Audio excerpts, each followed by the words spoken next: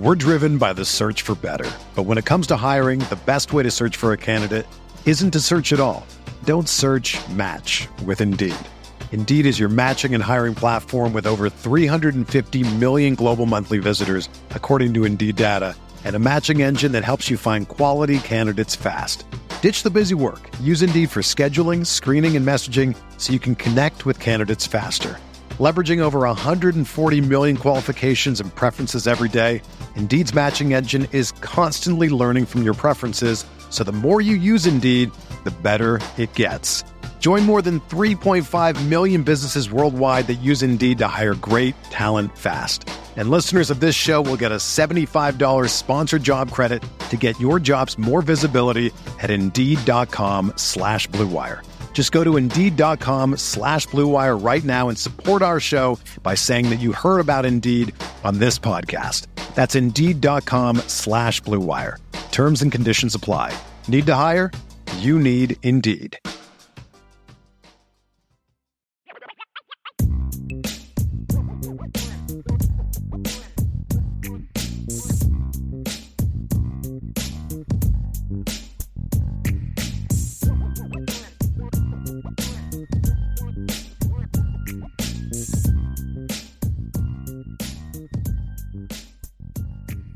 Welcome to the first edition of the CFB Nation State of Recruiting. My name is Brian Driscoll from Irish Breakdown, and I am here with John Garcia Jr., the host of State of Recruiting. And John, this is going to be a lot of fun, man. This is John Garcia Jr., the director of recruiting at SI All-American.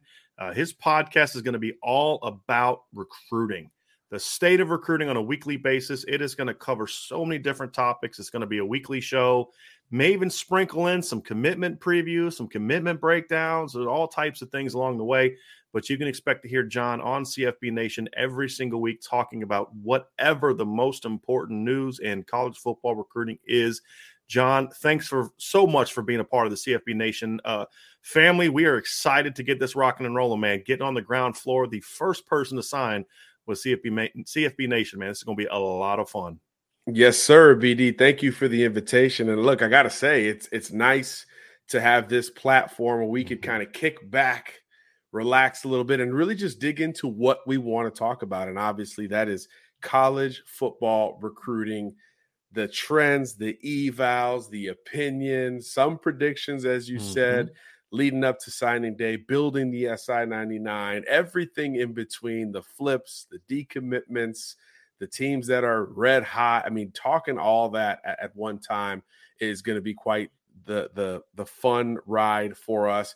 And it's going to launch right when the season starts. So it's perfect to do it at this time. And I couldn't be more excited to have a platform to just open up a little bit more. You know, we send in a whole lot of stuff to our editors, right? Got to be in advance. It gets read through and all that. And that's great. And I'm grateful. But this is the prize. This is the reward for what we do, to sit back and really just spew whatever comes to mind. We'll have some structure, but we're going to hang out at the same time. And I think that's what most college football fans would like to hear. No question. With recruiting being literally a 365 deal now, there's always something to talk about. And now there's offers going out to 25 and 26 kids, so it never ends. And John, speaking of the latest news and what's going on now, y'all dropped the SI99 last week. And what I love about SI99 is there's two rankings, one before the season, one before signing day. There's not 5 releases between the end of the season and the start of the season when kids have played a grand total of 0 games of football. So you put a lot of work into this. I'm very well aware of all the work you guys put in, going on the road, evaluating film from the season, going on the road during the season to see players in person, going to camps, going to workouts, doing your digging on kids' personalities and work ethics and all that kind of stuff, and put a lot into it. And voila, last week you guys dropped the first SI99 for the 2023 class. Yeah, BD, big sigh of relief with that 99. It was a lot of work. And this year was unique in a lot of ways. Of course, we've got every year, we have so much more available data, right? different data points, whether it's about the personality, like you mentioned, their off-field habits, their academics. So many items come across our desk to sift through that it really elongates the process towards not only ranking the entire 99, but trying to figure out who's number one. And this year, that was such a tough sledding type of situation compared to years past. I mean, we were Travis Hunter pretty early last year. The year before, we were even earlier on Caleb Williams. And certainly before that, Bryce Young, et cetera. This year was not like that. We did not have this clear number one guy from, January or February. This was up until the real tail end of the summer months. And then we settled, of course, on Dante Moore, the quarterback from Detroit, Michigan. This is something we feel really good about, but the road there was not an easy one. There were a lot of legitimate number one candidates: Cormani McClain, Keon Keeley, Arch Manning, Nico Iamaleava, Malachi Nelson. This thing was a wider pool than we ever really considered. And I think it's got the makings because of that of a really, really great recruiting class. This class of 2023 is one kind of for the books already, certainly from a drama standpoint or a coverage standpoint, but also from a talent standpoint. I think we're going to be talking about this class for a long time. So excited about the 99, but best believe that thing's going to change and flip a little bit once we get to January. But that's where the fun is.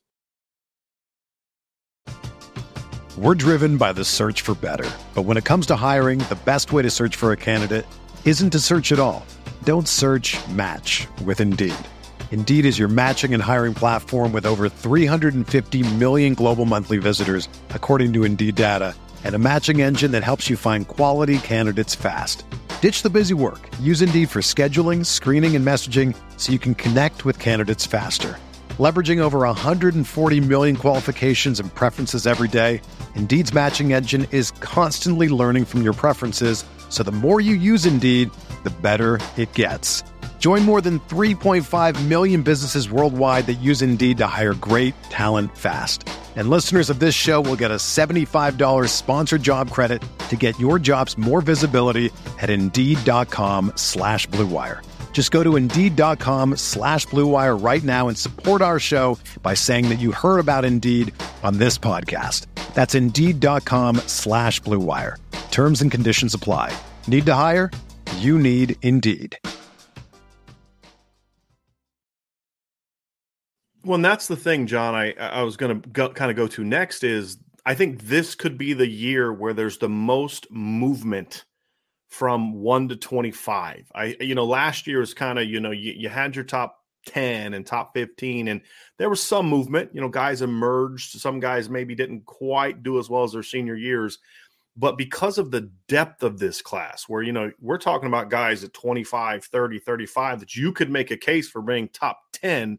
Yes. That's just how deep this class was. So, you had the summer camps, the fall evaluations of seeing these kids in games and then getting into the all-star games. But more so with you guys, it's time to really dive into the film of their senior years.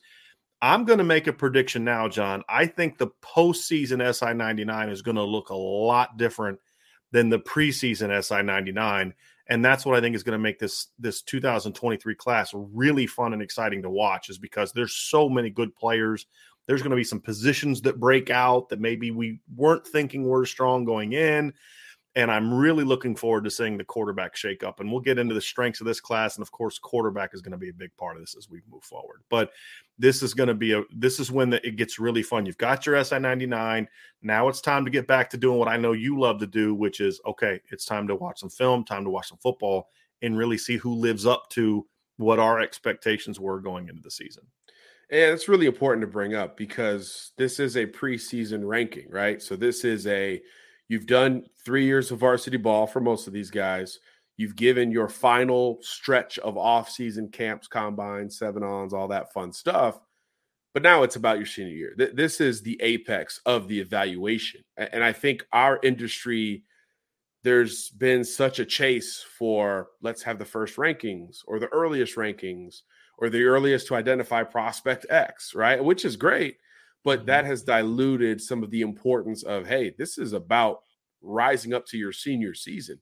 It's like when you watch the NFL draft, they're talking about the year that just finished in college football, not 2 or 3 years ago, barring, injury or just some freaky athletic talent like a Derek Stingley, for the most part, they're talking about the season that just wrapped up. Hey, Mac Jones played his way into the first round. Mm-hmm. That's what they're talking about. So for us, that's kind of how we view it. The senior season is that last sample where you should take another step forward. We saw a lot of guys take steps forward from sophomore year to junior year. Can you do it again as a senior, maybe with some fame, maybe with some money in some states where NIL is legal at the high school level, certainly with more notoriety? You've made a commitment, right? Are you taking a step back, or are you doubling down and saying, yeah, this is just the next step? I haven't made it. I haven't arrived just yet. So that's why we value so much of what these kids do as seniors. And yeah, I agree with you. There's going to be a lot more changes to the 99 this year compared to last year. I looked it up. We made 7 changes last year. 7 guys who weren't in the preseason 99 made the post. I think that number is going to be easily double digits this time around already. There's already some that I'm like, maybe he should have been in there, right? So once we get into the season, a lot of those assumptions will become confirmation, and we'll start shuffling the deck from there. But yeah, we put a huge onus on that senior season, just like most colleges do, by the way. So I do think that's a great point to bring up, and how maybe we're structured a little bit different and how we operate. But yeah, we want to give you the realist list with the latest sample in mind, not a 4-year body of work. It's not a participation trophy. It's about the best kids leading up to, their freshman year of college, it sounds simple, but it's gotten away from that in the industry by a large degree. There's obviously a lot of differences with the SI99 with certain players compared to other industries and other outlets. And this is not a question, is not an attempt to show why yours is better or theirs is not good or taking shots at anybody. It's more of because you've worked at other places. It's more of kind of to give I want to give people an insight into sort of what is in your head as far as you do things a little differently at SI99, at SL American, in regard to this is what we're emphasizing with our rankings. And so a lot of it, they talk about the NFL projection and all this other kind of stuff, but your focus is more on what kind of college football players are these guys going to be? Again, it sounds simple, but yes, it's not uniform across the industry. And I think that's really important in the message you're sending to your audience, right? In our case, it's college football fans across the country. We want to tell you, these are the best incoming 99 players in the country for your college or your rival or whoever, right? So that's really the simplicity of our evaluation process. So we are projecting for college success. Certain guys fit certain systems better in college and not so much in the NFL. There are countless examples of that. And we're not going to shy away from those guys. We want to lift those guys up because that's where the passion is. We cover college football. We love college football. So that's where we're going to point that arrow of projection. And what comes with that on our end are guys who are ready to do it earlier. It's not a 3 or 4 year kind of projection where we're not saying, hey, in 2026, these are the 99 best players in the country. Like, no, we'd rather tell you about the 99 best underclassmen in the next year and a half, with the current 99 that we put out. So it's really about high floor players who are closer to ready to go than the raw, young, underdeveloped prospect. Doesn't mean those guys don't play their way in, because a freak's a freak, and Samuel Mpemba's got to be high up there, right? Nicholas Harbor, right? Yeah, it's another one. Ashley Williams, right? Especially at premium position. How do you balance that, John? Like, as you go through the process of like Jaden Rashada, I think is a perfect example for that guy. Yeah, you have Jaden Rashada ranked really high.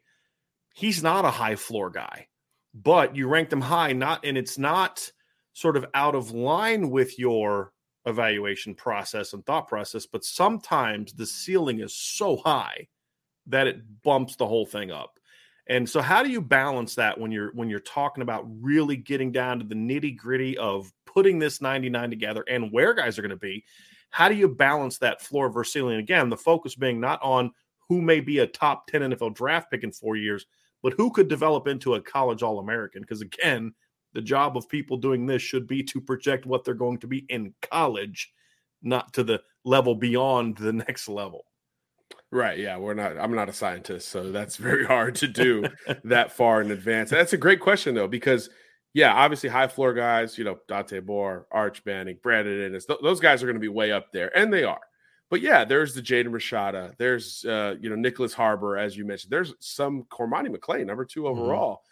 That if the ceiling is just so darn high, you can't ignore that, right? Especially when it's athletically and at a premium position, like the guys we're talking about, pass rushers, corners, quarterbacks, offensive tackles.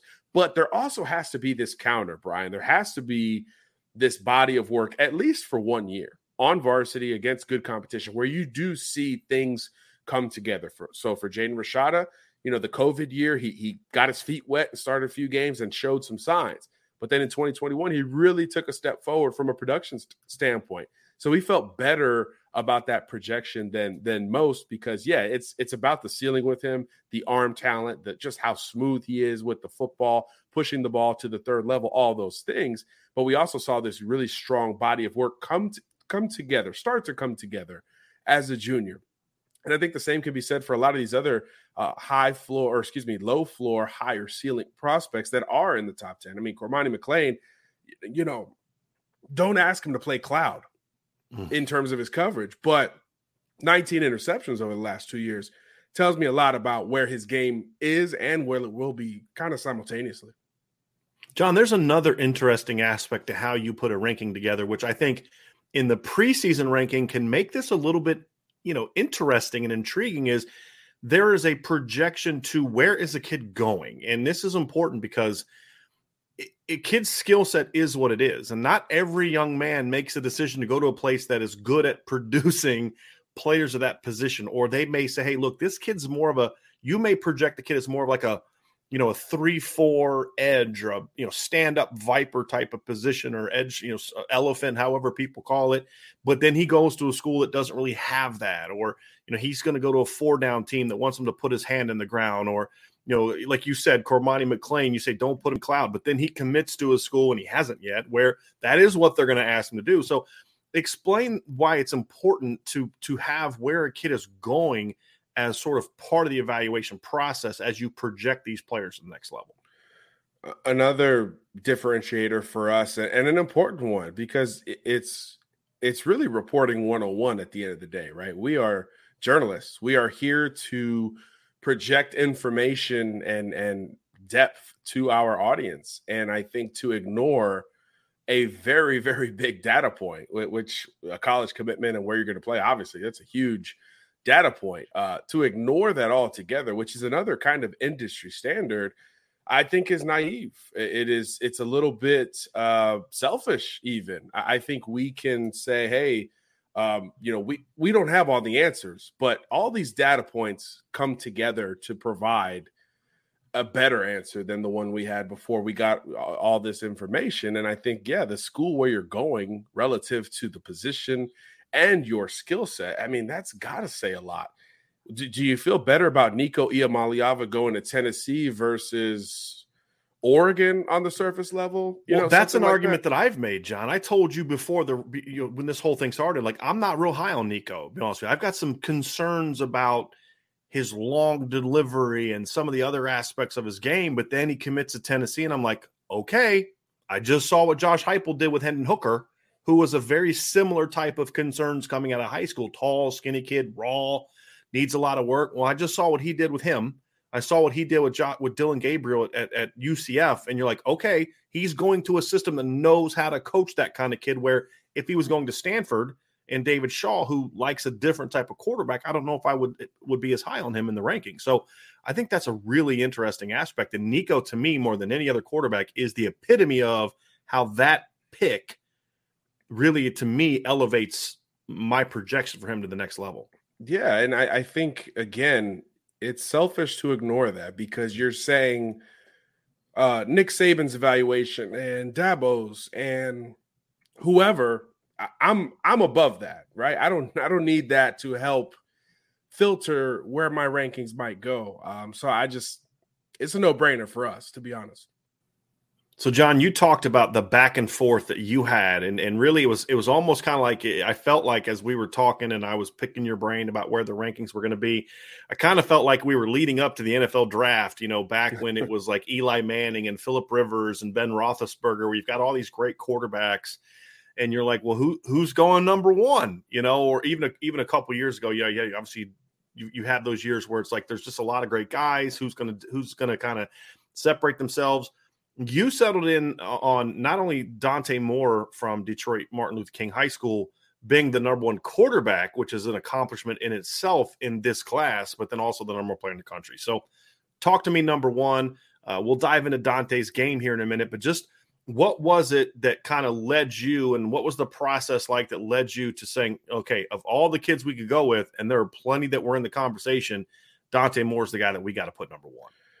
Well, I think at the end of the day, his last 12 months at that position were the best in the country. And I think at that metric, it was by quite the margin. Whether you go to the 2021 season, 40-3 touchdown interception ratio, 3,000 yards, 70% completions, all the boxes you want checked, and a state championship, of course, by the way.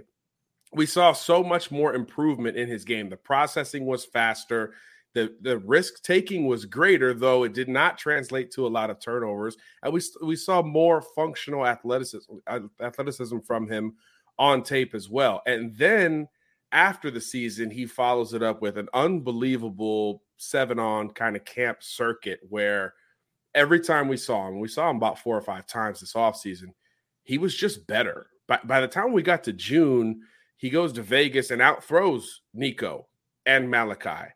And Jaden Rashada, all at the same event. And then a couple of weeks later goes to the Elite 11 finals, and for us kind of runs away with the thing. Nothing we expected this cycle because of the depth at quarterback. Now, Nico and Arch Manning didn't go to the finals, so that is a bit of a caveat.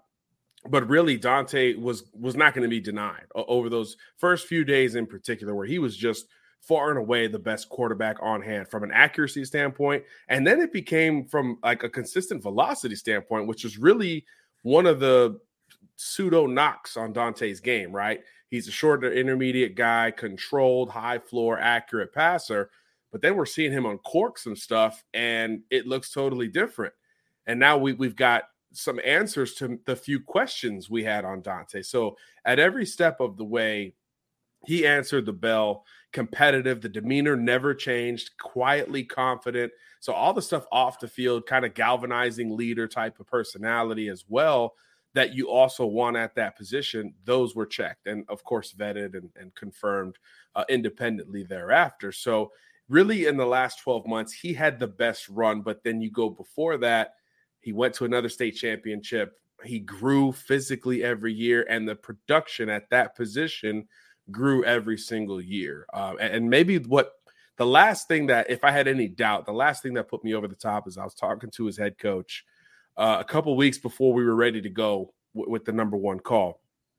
And I asked him about like memorable moments where he realized Dante was going to be one of these special players. Both situations he brought up, Brian, were losses. One was his first start. They're playing a big-time team out of state. I forget the team off the top. Apologies. And he's just getting beat up as a freshman. But he just kept getting up, and he ended up going like on the game-tying drive late in the game. And he said that was the first time that I was kind of like, okay, now I kind of get it. And then another example was a state title game where Dante was like blow for blow, or excuse me, it was a game against Carmel, Indiana, where it was a Hail Mary beat him. But before that point, Dante went like crazy, 450 yards, balls outside the numbers, down the field, just kind of the stuff that they didn't really ask him to do. He put the team on his back and helped them get in position to win a shootout that, of course, ended in a Hail Mary. And it was at that point where he was just like, this is the best quarterback in the country. And he said other coaches came up to tell him about that as well. So those were two losing scenarios, which I think is for Tyrone Spencer, the head coach at King, says a lot about him as a head coach, but I think it says obviously a lot about Dante as well. When you don't point to the Elite 11 or something that's so easily tangible, hey, Michigan offered him in 7th grade, let's point to that. No, he pointed to 2 losses. So I think it tells you a lot about kind of Dante, the kid, the quarterback, not the thrower or the guy calling the plays in the huddle, but the football player and the person and the leader, which is those kind of benefit of the doubt moments that really help push somebody over the top. So all things considered, when you put the full body of work together, we felt most comfortable with him, especially with what we talked about earlier, the high floor stuff. I mean, that is the bread and butter Our QB1 last year was Cade Klubnik, the highest floor quarterback in the class. And right now we think Dante is that guy in 2023. So we're not going to dive into like a full film analysis of Dante. This isn't what that show is about, but just, for people who maybe haven't seen a lot of Dante Moore, what are the things that as you break down the film and you look at his game, you say, okay, these are the things that make Dante physically, right? There's the mental stuff, the leadership, the toughness that you talked about, but got to be able to spin it, right? What are the things you see that in Dante as a player on film at the camps and make you say, okay, in a year loaded with top elite quarterbacks, this is the guy that we're going to hang our reputations on and say he's number one? Well, you're seeing it here on the convenient video sample, Mr. Production there. It's polish. There's polish all over the place when you look at Dante Moore, whether it's the footwork in the pocket, manipulating and getting outside the pocket, but always square, willing to take that hit, all that toughness we talked about, but he's always square towards his target. The timing and anticipation is always on. And then as you get to his junior tape, which I believe this is, the ball placement just starts to get better. He's throwing guys open before they break at the top of the route. He's just kind of in full control of his game, while he's, again, physically gotten bigger too, because he was, I think, 85 pounds or so during this tape. Now he's over 200 pounds. So he's continuing to physically mature throughout all of this. But the polish, the accuracy, the timing really stand out. The decision-making, which really is the fundamental of the quarterback position. You are the point guard out there. You set the table. All of that stuff really off the charts. And then when you get into the physical, not only the functional athleticism we talked about, but the delivery is concise. It's condensed. It's quick. The trigger can get from A to B really, really fast. And as he gets bigger, we're going to only see that strength become more of a strength. So I just think Dante, from a pure foundational element of what quarterbacking is supposed to be, is a scheme versatile, high floor prospect who's going to go out there and win you a ton of games at the next level. I really don't see a scenario where he doesn't come in, compete early, and then, rattle off, 25, 30 wins before he's all said and done at the next level. So, John, obviously a quarterback in today's era has to be able to play from structure, and all the things you talked about really fit well to playing within structure. I think the thing that really impresses me too about Dante is he also, for a kid who has the clean mechanics, the clean, it's like this kid's been taught how to throw a football. Like, he's got really clean footwork, really clean mechanics, consistent delivery, consistent release point. But he's also a kid that has shown he can play when he's got to go off script. How, if you want to use that word, I like to use the word street ball. Like, can you change your arm angle? Can you make a pass as you're getting hit, as you're getting, throwing down and you're throwing across your body? He's shown ability to do that type of stuff too, which I think in a modern offense can really be the thing that separates you from the other quarterbacks, because you don't necessarily need that at Oregon when you're playing Arizona or Cal or Stanford. But to beat USC, to beat some of the teams that are going to be on the schedule moving forward, to get to the postseason, get victories, try and take Oregon to the next level, those are things you're going to have to do in those big moments, and that's something he's also shown an ability to do, I think. Yeah, and it's probably the most underrated element of his game. He's known as this pocket passer, accurate, all that stuff. But, yeah, nobody really talks about his ability when things do break down, whether it's a defensive lineman in his face or truly working outside the pocket. And I think that's another thing we kind of wanted to ask questions about in this process. And, we found out that he's been running with the track team in practice for 3 years. They don't let him compete in the meets. So, just little things you find out when you're digging in on these kids that really kind of help push a narrative over the top. Because, it's great to look at the strengths like you talked about. But, when you're splitting the hairs for the number one guy, it's like, okay, what are these weaknesses or perceived areas for improvement? And are they truly that? That's really the next step there, as opposed to just saying, oh, yeah, he can't move. He's not a great athlete. So he's just this pocket guy who has to go to a pro-style Stanford, Michigan type of offense. Not necessarily the case here when you dig a little bit deeper. And like you said, you see countless samples of him making work when things aren't perfect throughout that 2021 tape. So again, those boxes are checked if you look deeper or dig deeper in a classic reporter sense. We happen to do both. And again, it just kind of reinforced the narrative that this is probably our safest bet for the number one pick in the preseason. We'll see how it develops. And there's, again, a lot of great candidates. But going into the season, especially with the last 12 months, apexing at the right time, we felt like it was truly, Dante Moore at the top and then everybody else. John, there is one prospect in this class that I think is the most polarizing in the country in this class. And that is quarterback Arch Manning, who is from obviously Bishop Isidore. Was it actually Isidore Newman? Correct. Excuse me. Yep. From Louisiana, son of Cooper Manning, who is the brother of Eli, and Peyton Manning, son of Archie Manning. And, there's a lot of debate about him, and people like to have really bad hot takes on Arch, right? And you've got some people that are like, oh, he's number one player in the country. And I was like, oh, I don't think so. And then there's the ridiculous hot takes. Oh, he's not that. If his name wasn't Manning, he wouldn't even be a top 100 player. Somebody even had the audacity to say something as silly as, he's a 3-star kid. And I'm like, okay, now we're just being ridiculous, right? But there is sort of an in-between on Arch Manning. And I know he's a guy that you guys had some trouble saying, okay, where exactly do you place Arch? And, respecting the game, but then also not trying to buy into some of the hype in either direction. So, just talk to me about what the process was like of evaluating Arch, especially since he's not on the summer circuit where you can see him spinning the ball next to these other guys. What's his body type compared to them? How's the ball come out of his hand compared to these guys? How does he handle the heat? We had you on at Irish Breakdown talking about CJ Carr in the event he was at Nashville, how hot it was, and guys are puking and sweating, and CJ's just dropping dimes, right? Yeah. You get to see those type of things. You didn't get to see that with Arch. So just kind of talk about the scenario of where you saw Arch, how you evaluated him, and then also how you settled in on him at number 10, because I know there's some thoughts of maybe having him higher. There's some thoughts of maybe having him lower. So, Arch Manning, how did you handle the conundrum that is evaluating and ranking Arch Manning?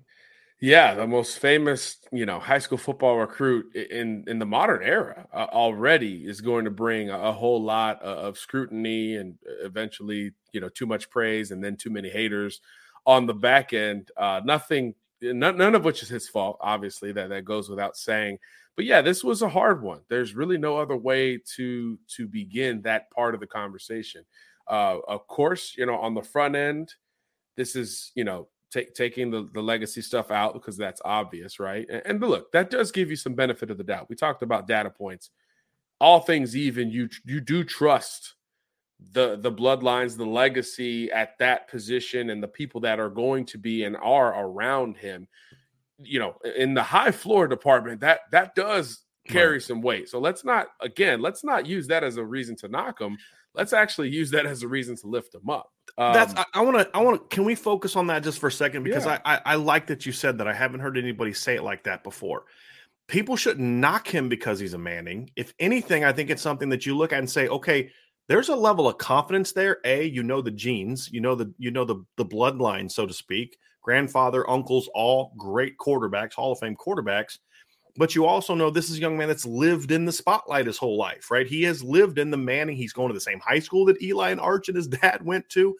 And he's still been able to kind of stay above it all, and he's not a guy that's on Twitter all the time and announcing his commitment on ESPN and all the things look, if anybody could have done the whole, driving up in a limousine to his commitment thing like Jimmy Clausen did back in 2007, Arch Manning is that kid that could have done that, but he's not that. So I like the fact that you did point to the fact that his last name is something that we should say, well, if there's any kind of pedigree or any kind of lineage that we can follow and say that family knows how to produce great quarterbacks, it is the Manning family. And so that's not something that should be held against Arch, which some people on the opposite end of maybe pumping him up too high because of his last name, because of maybe it's more of the clickbait related ranking. Also people that bang him for it. That's definitely not something that should be held against him for as a prospect. 100%. And I feel for him in that regard. But yeah, I think it should give you benefit of the doubt with him. Not all the benefit of the doubt, but it should give you some, at least at the surface level. And again, in the high floor department, that's a pretty big box to check on our end. But if you remove yourself from that part of it, there's still a really nice body of work here. This is a 3-year varsity starter, deep playoff runs each year. Yes, it's private school ball in Louisiana. It is not, the inner city New Orleans ball. We understand all of that, but the production has still increased. The winning has still been, very, very common under Arch Manning there at Newman High School.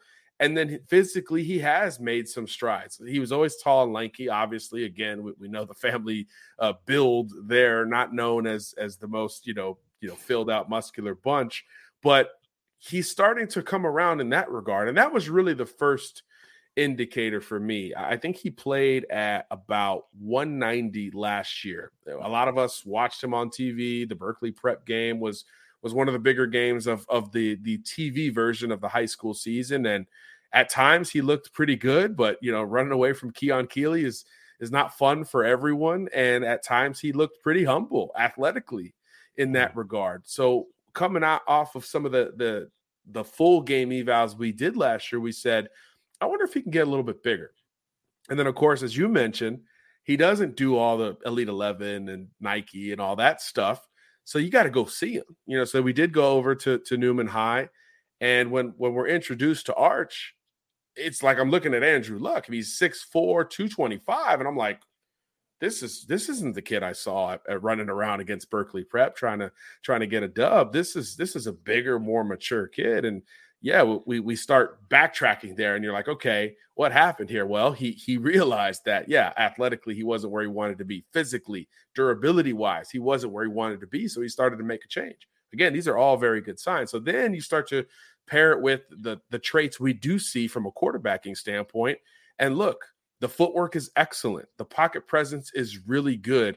Ironically enough, the mechanics aren't the best. He throws a good ball and has plenty of power, but he's got a kind of a condensed, a little bit funky motion relative to what you would expect. Again, if you bought into the whole Manning and the name thing. So I actually thought he had work to do mechanically. And so we've seen a little bit of stride from his junior year to this offseason in the limited sample that we've actually seen with him spinning it. And another benefit of the doubt item for Arch for us was they're going to open up that offense. So there's a little bit of projection in there. They're going to allow him to control a lot more of this offense. They're going to go more up-tempo, more spread, because they're not as equipped up front as they were over the last few years. So the success of Isidore Newman is going to have a lot to do with Arch Manning, which is what you want. If you're going to play private school ball, put it all on that guy and let him have the opportunity to truly dominate. Think Cam Newton at Auburn, even going to the high school levels. Think of Caleb Williams a couple years ago at Gonzaga in D.C. Travis Hunter, the number one from last year at Collins Hill, doing it on both sides of the ball in the Atlanta area.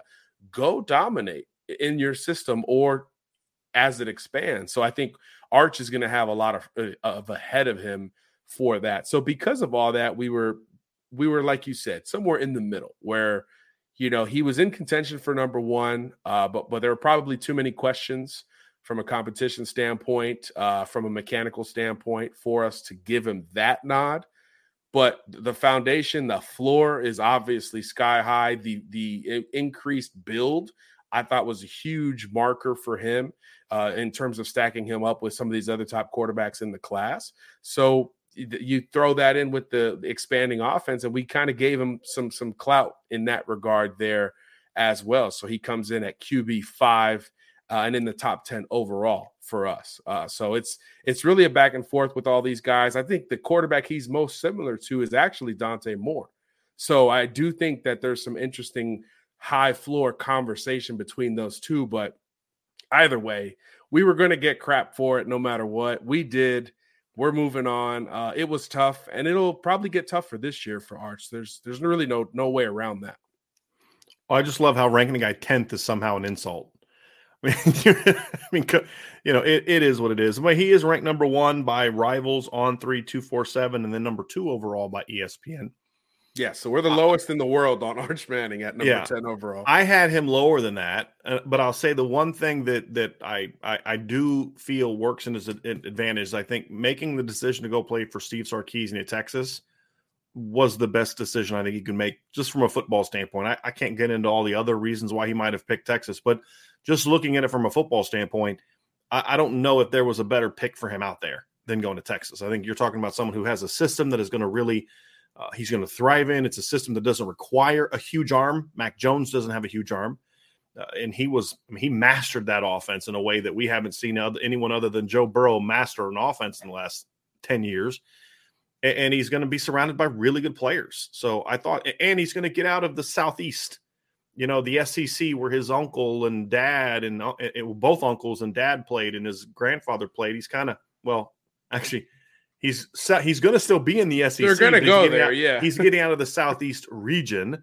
He's going to be playing in the Southwest at Texas. So for me, that was something that bumped him up a little bit in my ranking because I like you, I think that you have to be able to evaluate where a kid is going if you're going to project how he's going to do at the next level.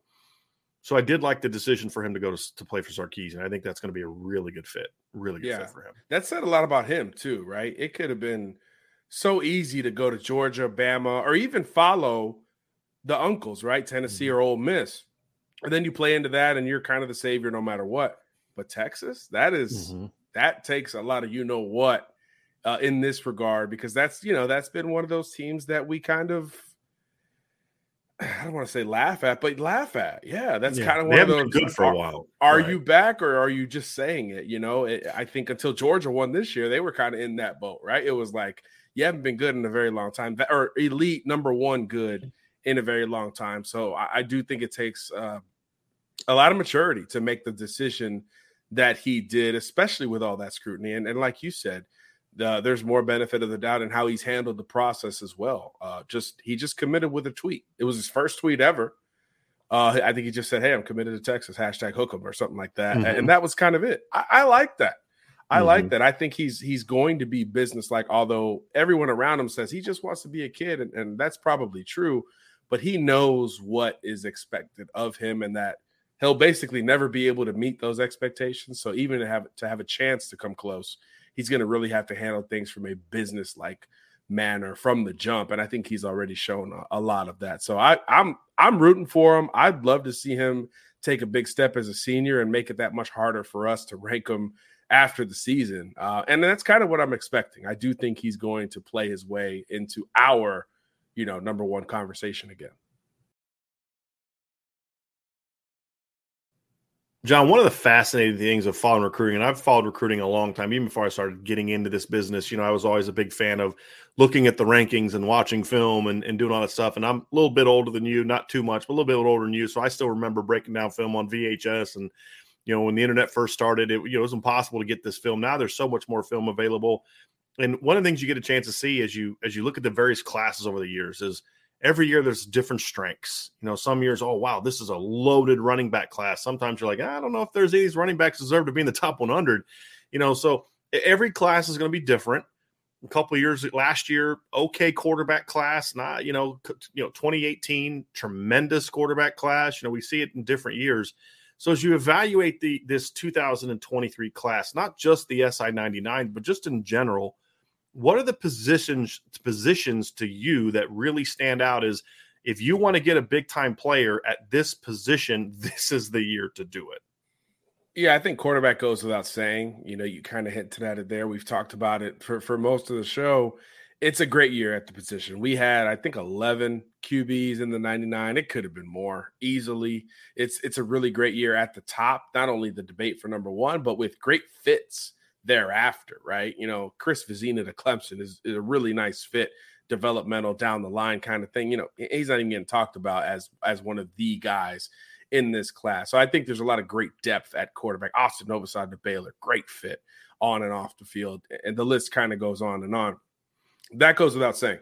But really, the two positions that even more than quarterback in terms of volume and depth, it's wide receiver and defensive end or edge, right? We'll talk edge mostly as we talk about the modern game. Those two spots, Brian, really, again, dominated the conversation. We could have put 45 of those guys into the 99. We didn't. I think the number was still like 34. It was 17 and 17.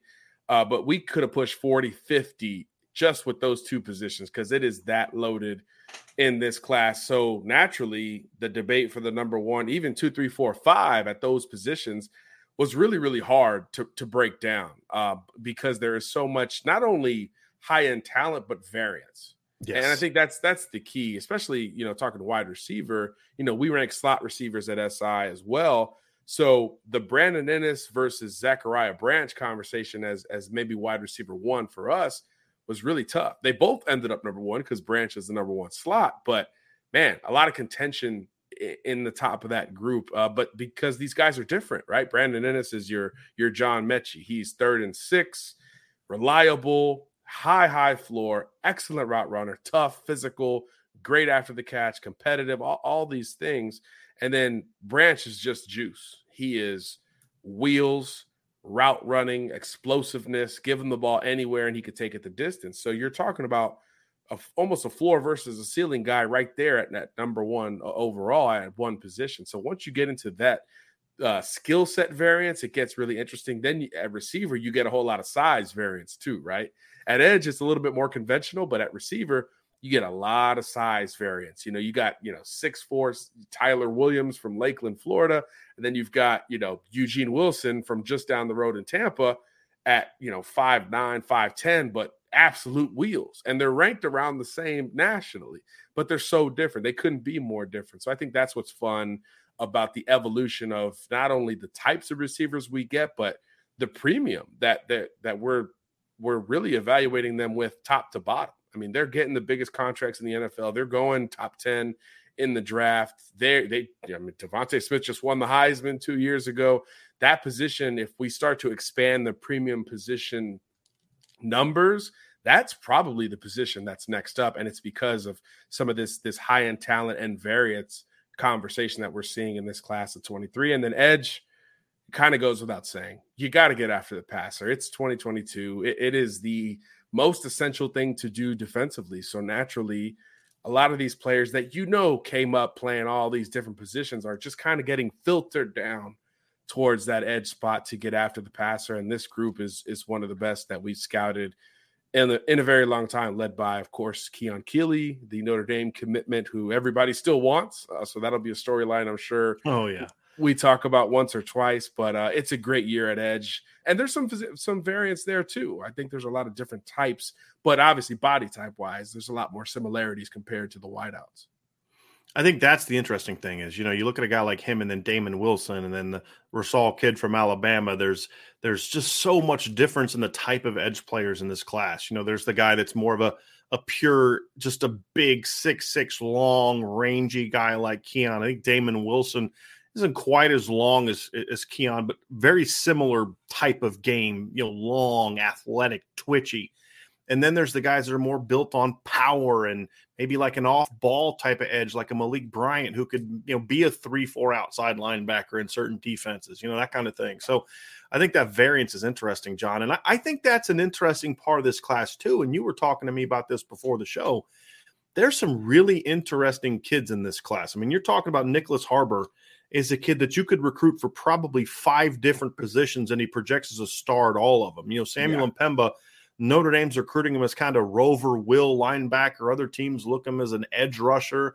Some teams at the beginning were looking him as a tight end. Yeah. Ronan Hannafin was a guy that his final 3 schools was Notre Dame, Alabama, and Clemson. Notre Dame and Clemson were recruiting him as a wide receiver. Alabama was recruiting him to play linebacker, where Christian Harris played last year. How many kids can say that they're pursued by those programs for completely different sides of the ball? We're not talking like slot versus boundary receiver. Right. We're talking about offense versus defense. Darren Gillette is a athletic linebacker that some teams like as an off-ball guy. Other teams like him as an edge. Oh, and by the way, he had 1,400 yards receiving last year in high school. Jackson Howard, when the process began, was one of the best tight ends in the class. Now he's in your SI99 as a defensive end. I think this is a really fascinating class from that regard, that there's just some guys that you're like, I don't know where this guy is going to play. And I'm sure that has to make it difficult when you talk about floors, fit, and all those type of things that you're like, I don't even know where this kid is going to play, but here's what I know. Wherever they end up with him, that kid's going to be really, really good. Yes.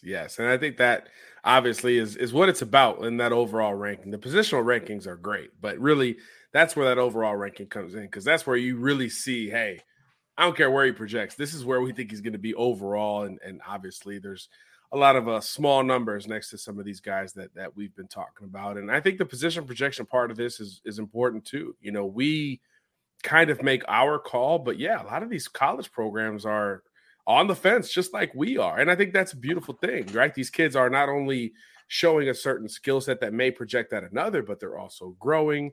And then they're, you know, some of them are just freakazoids. I mean, Nicholas Harbor is running 10.2 at 240 pounds. I mean, it is, what in the world? You know, this is not something we see, you know, every day. So I think it's a fun conversation. And that's why we really went against the grain with a lot of these.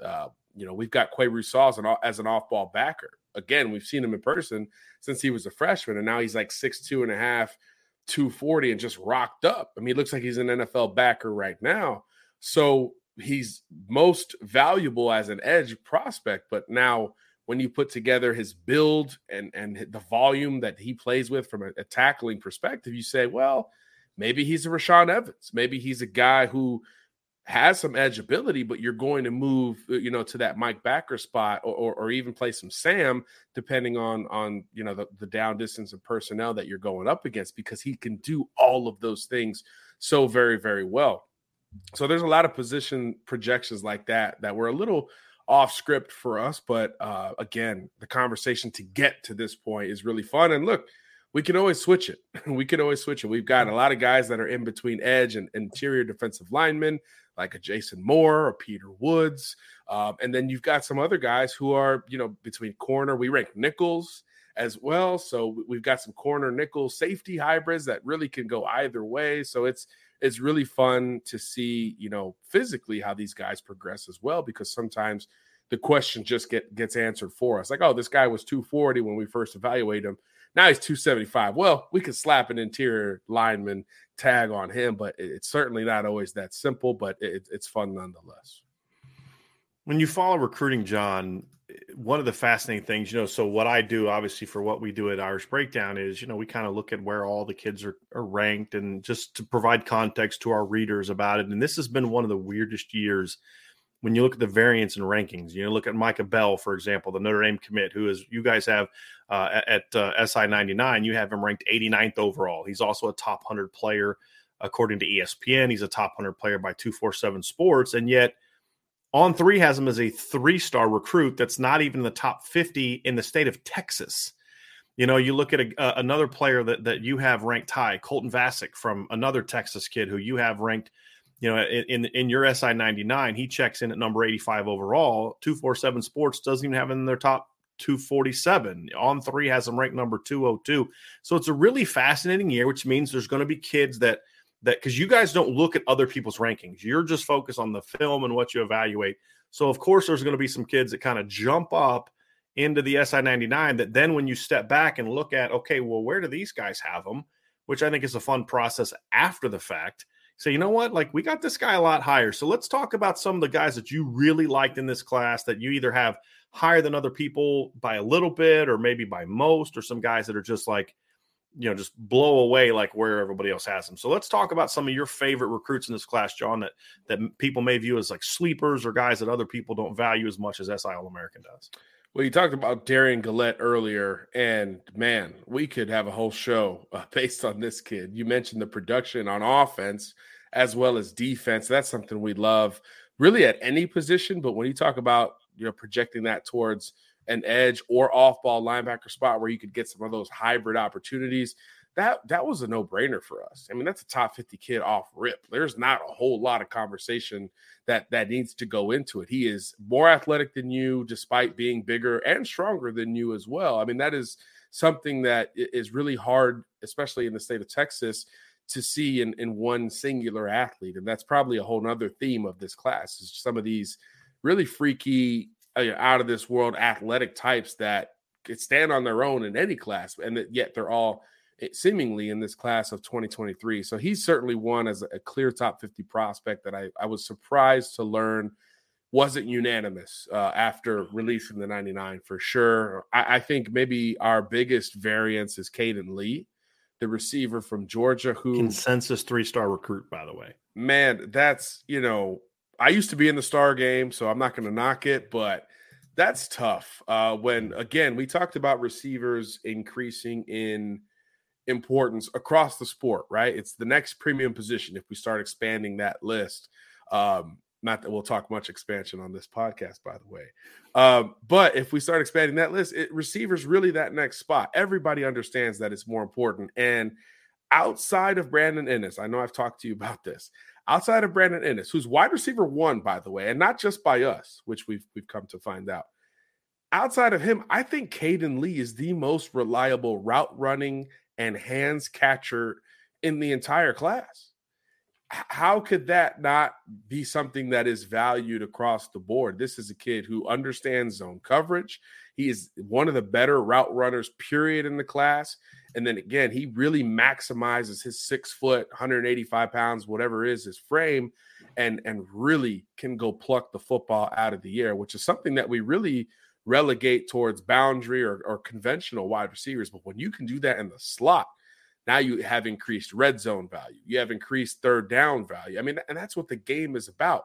That tells me you've got great awareness and body control on top of the technical polish that you show as a great route runner who can run, by the way. It's not like he's a slow player. It's just not the first element you talk about when you're discussing his game. You have 2 Auburn commits also ranked a lot higher than a lot of other people. Jeremiah Cobb and Ashley Williams. Jeremiah Cobb is a running back out of Alabama. The highest ranking for him is number 148 by Rivals. Everybody else has him outside of the 200. And Ashley Williams, it's an even greater transparency. And these are 2 kids that you and I both talked about as you were putting the rankings together about, I don't know what I'm missing relative to everybody else, but this is a kid that this kid's a top 100 football player. So talk to me about what you saw in these 2 Auburn kids, Jeremiah Cobb and Ashley Williams, that made you say, hey, these are guys that are among the best players in college in high school football, projecting to the next level, no matter what else maybe some other people might think about them. Well, I think both guys, first of all, benefit from their positions. It's the year of the edge. We've talked about it. And physically, there are not 5 edges that you would line up ahead of Ashley Williams from a height weight standpoint. 6'5", 6'6", 240 pounds, but yet he plays like he's much smaller. Look at the leverage and bend he's playing with at that size. That is very hard to do up at Zachary High School in Louisiana, another state title team, by the way. I love state title winners. That is I love those little data points there in the end. And then, it's apparent he's the alpha on this defensive line, yet through a lot of double teams, which we've already seen on tape here, he is still like the first guy off the ball and the guy making the play at the contact point, whether it's sacking the passer or getting in on TFLs. I think he had over 30, TFL sack combination stats coming out of last year. I mean, the production is there too. And then he's got this frame that he's going to increase. He's going to, whether he stays as an edge or as one of these guys we move, to interior defensive line down the line because he's 265, he brings some extra juice. And then look at him breaking on the ball in coverage. I mean, it's like, what? You don't expect that stuff. There's the number, 36 stops behind the line of scrimmage. You don't expect that mobility and movement skill from a player his size. So he's one I wasn't aware of 12 months ago. I think he committed to Nebraska late in the spring. And I'm like, look at Nebraska going down to Louisiana. And then I watched the tape and I was like, are you kidding? Mm-hmm. I'm like, this kid's not going to Nebraska. No disrespect, Scott Frost. This kid, the Louisiana kid who can do this, he's got SEC written all over him. And obviously that's how it turned out. But there's just so much to like about Ashley Williams that he's one kind of like Caden Lee, where I'm like, I don't get it. I've only been doing this 12 years, but I'm like, I don't. What else do you need to see from a player at that position with that kind of production to move him up? I don't get it. The interesting thing is with Caden Lee, I kind of, you and I talk, I view him as kind of in the middle of the 2. I don't have him in my top 100, but I definitely don't see a 3-star kid. I kind of have him in the middle. And the reason I say is I don't know if the ceiling is there for Caden Lee, right? So because you love the floor, which makes sense. I would argue that if we're talking about ceiling for Ashley Williams, we're talking about a top 50 guy. Yeah, we might have him too low. Right. Well, exactly. You have him at 88. So that's where I struggle with Ashley Williams is even if you're someone who like, David Hicks, for example, we could have a conversation about, David Hicks is where he is because of the floor, because the day he steps on campus, he's at least going to be a good football player. But then you're like, how good is he really going to be? You understand why people miss on those guys. To watch this kid and people think he's not a top 250 football player, much less top 100, it really is a bit of a head scratcher and makes you wonder, like, what exactly are they looking at, And what would his ranking be if he maybe would have committed to Alabama instead of Auburn? I think that's kind of the thing when I look at it. It doesn't make a lot of sense. And I think the same thing about Jeremiah Cobb. And I've watched this film a lot just to be like, okay, what am I missing here? Because when I see him, I see a kid that's got some legitimate talent to be an SEC running back. No matter what system he plays in, he's a really good football player, especially for a modern running back, because he's a guy that can run between the tackles and get outside and catch the ball and do all that kind of stuff. And then you hit it right there. If this was the 2012 rankings, wouldn't be in the top 100. He'd be a nice player. We'd be projecting him to corner, or that, right? Or this is a strong safety projection, which we will never see again. But yeah, that's the other part of it. It's good. That's actually a great point. You've got to work on those evaluations that you've always felt are important, but you've got to expand. It's like doctors have to go to continuing education to continue to stay up on the medical field, and I'm not associating what we do to that level of importance, but there is a continuing educational element here, and it's called football. It's luckily for us, it's right in front of us. We only have to watch on the weekends to figure out, okay, like these are the new things. Like, RPO, we weren't talking about this 7 years ago. You've got to play the modern game, and I think he's a great example of this. Not only is he, first of all, well put together, 5'11", about 205 or so. He could really run in a straight line, which is a great modern trait and kind of a high floor conversation piece. But when he works outside and in space, he hits another level. He's got the vision, he's got the burst, and he's got some subtle moves. It's not the swiftest thing we've ever seen. Very efficient, very efficient runner. Yeah. And then what you do, again, it's a well-rounded evaluation. So what do we see this offseason? Multiple camps where he is making good linebackers, including a few in the 99, by the way, nearly fall down because of the routes and the speed that he's putting on them in one-on-one situations. And he can finish around the football thereafter. So I like the 3-down modern ability of Jeremiah Cobb as opposed to the conventional 25 carries a game, workhorse type of guy. He is not that, but he can do everything you need from a 3-down perspective in today's college football. So when you talk about the best, that's what you want to see. You want to see the Bijan Robinson type of player who can hurt you no matter the down, the distance, where he's lined up, the play call, all of those things. Those are the game breakers, and those are the SI99 candidates for me because they can make you look really smart at the end of the day. And he's a kid that I'd bank on for that. Great system. Another guy who started since he was a freshman. If you can't follow it by now, that's something I really like in my high floor evaluations. And he keeps getting better every single year. That's another really big indicator for continued success. So yeah, I'm really bullish on Jeremiah Cobb. I actually like this Auburn class. It's just very small. It's a very small class, but they're doing a good job with the guys they land. They just need to do more of it. I have a feeling we're going to have a show at some point in time during the season of who was going to try to pick at the Auburn class. Because there are some guys in there that you're like, you know what? Like, let's make a run at this guy with all the stuff swirling around Brian Harsin. Like, we need a running back. There's a pretty good one down there. Need an edge rusher? I got a guy for you. It's going to make this very fascinating. So, John, that is going to do it for episode number 1 of the State of Recruiting. Make sure that you subscribe to CFB Nation on Apple Podcasts or Spotify. We will continue to expand the different podcast platforms that we will be available. Of course, you can also sign up, subscribe to our channel on YouTube for further shows. We are going to do this once a week at least. There will be several weeks where maybe we do a little bit more, so you definitely want to stay locked into this. You can obviously, John will give you his Twitter address here in a minute, so you can follow his work there as well. But this is going to be a fun year because I think this is the perfect year, John, to jump into the podcast form because there is going to be so much change and breakouts. And, this guy we loved, but he's not having a great season. Or this class is like, where'd this school come from? You're seeing programs like Notre Dame and Miami and Tennessee starting to ascend up the rankings, and new coaches and new places and flipping. This is going to be a fascinating year to follow recruiting. It's always fun to follow recruiting, but this year I think it's going to be especially fascinating.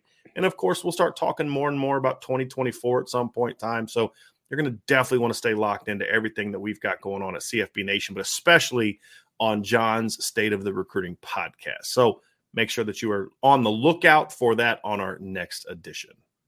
Yes, sir. BD, thanks for having me. State of Recruiting. Let's start talking about it, and let's get a dialogue going. I love to hear from the audience what you guys think. We're always open to tweaks and open conversations. Just be a little nice in the process. John, let them know where they can find you on Twitter. Real simple, John Garcia _JR.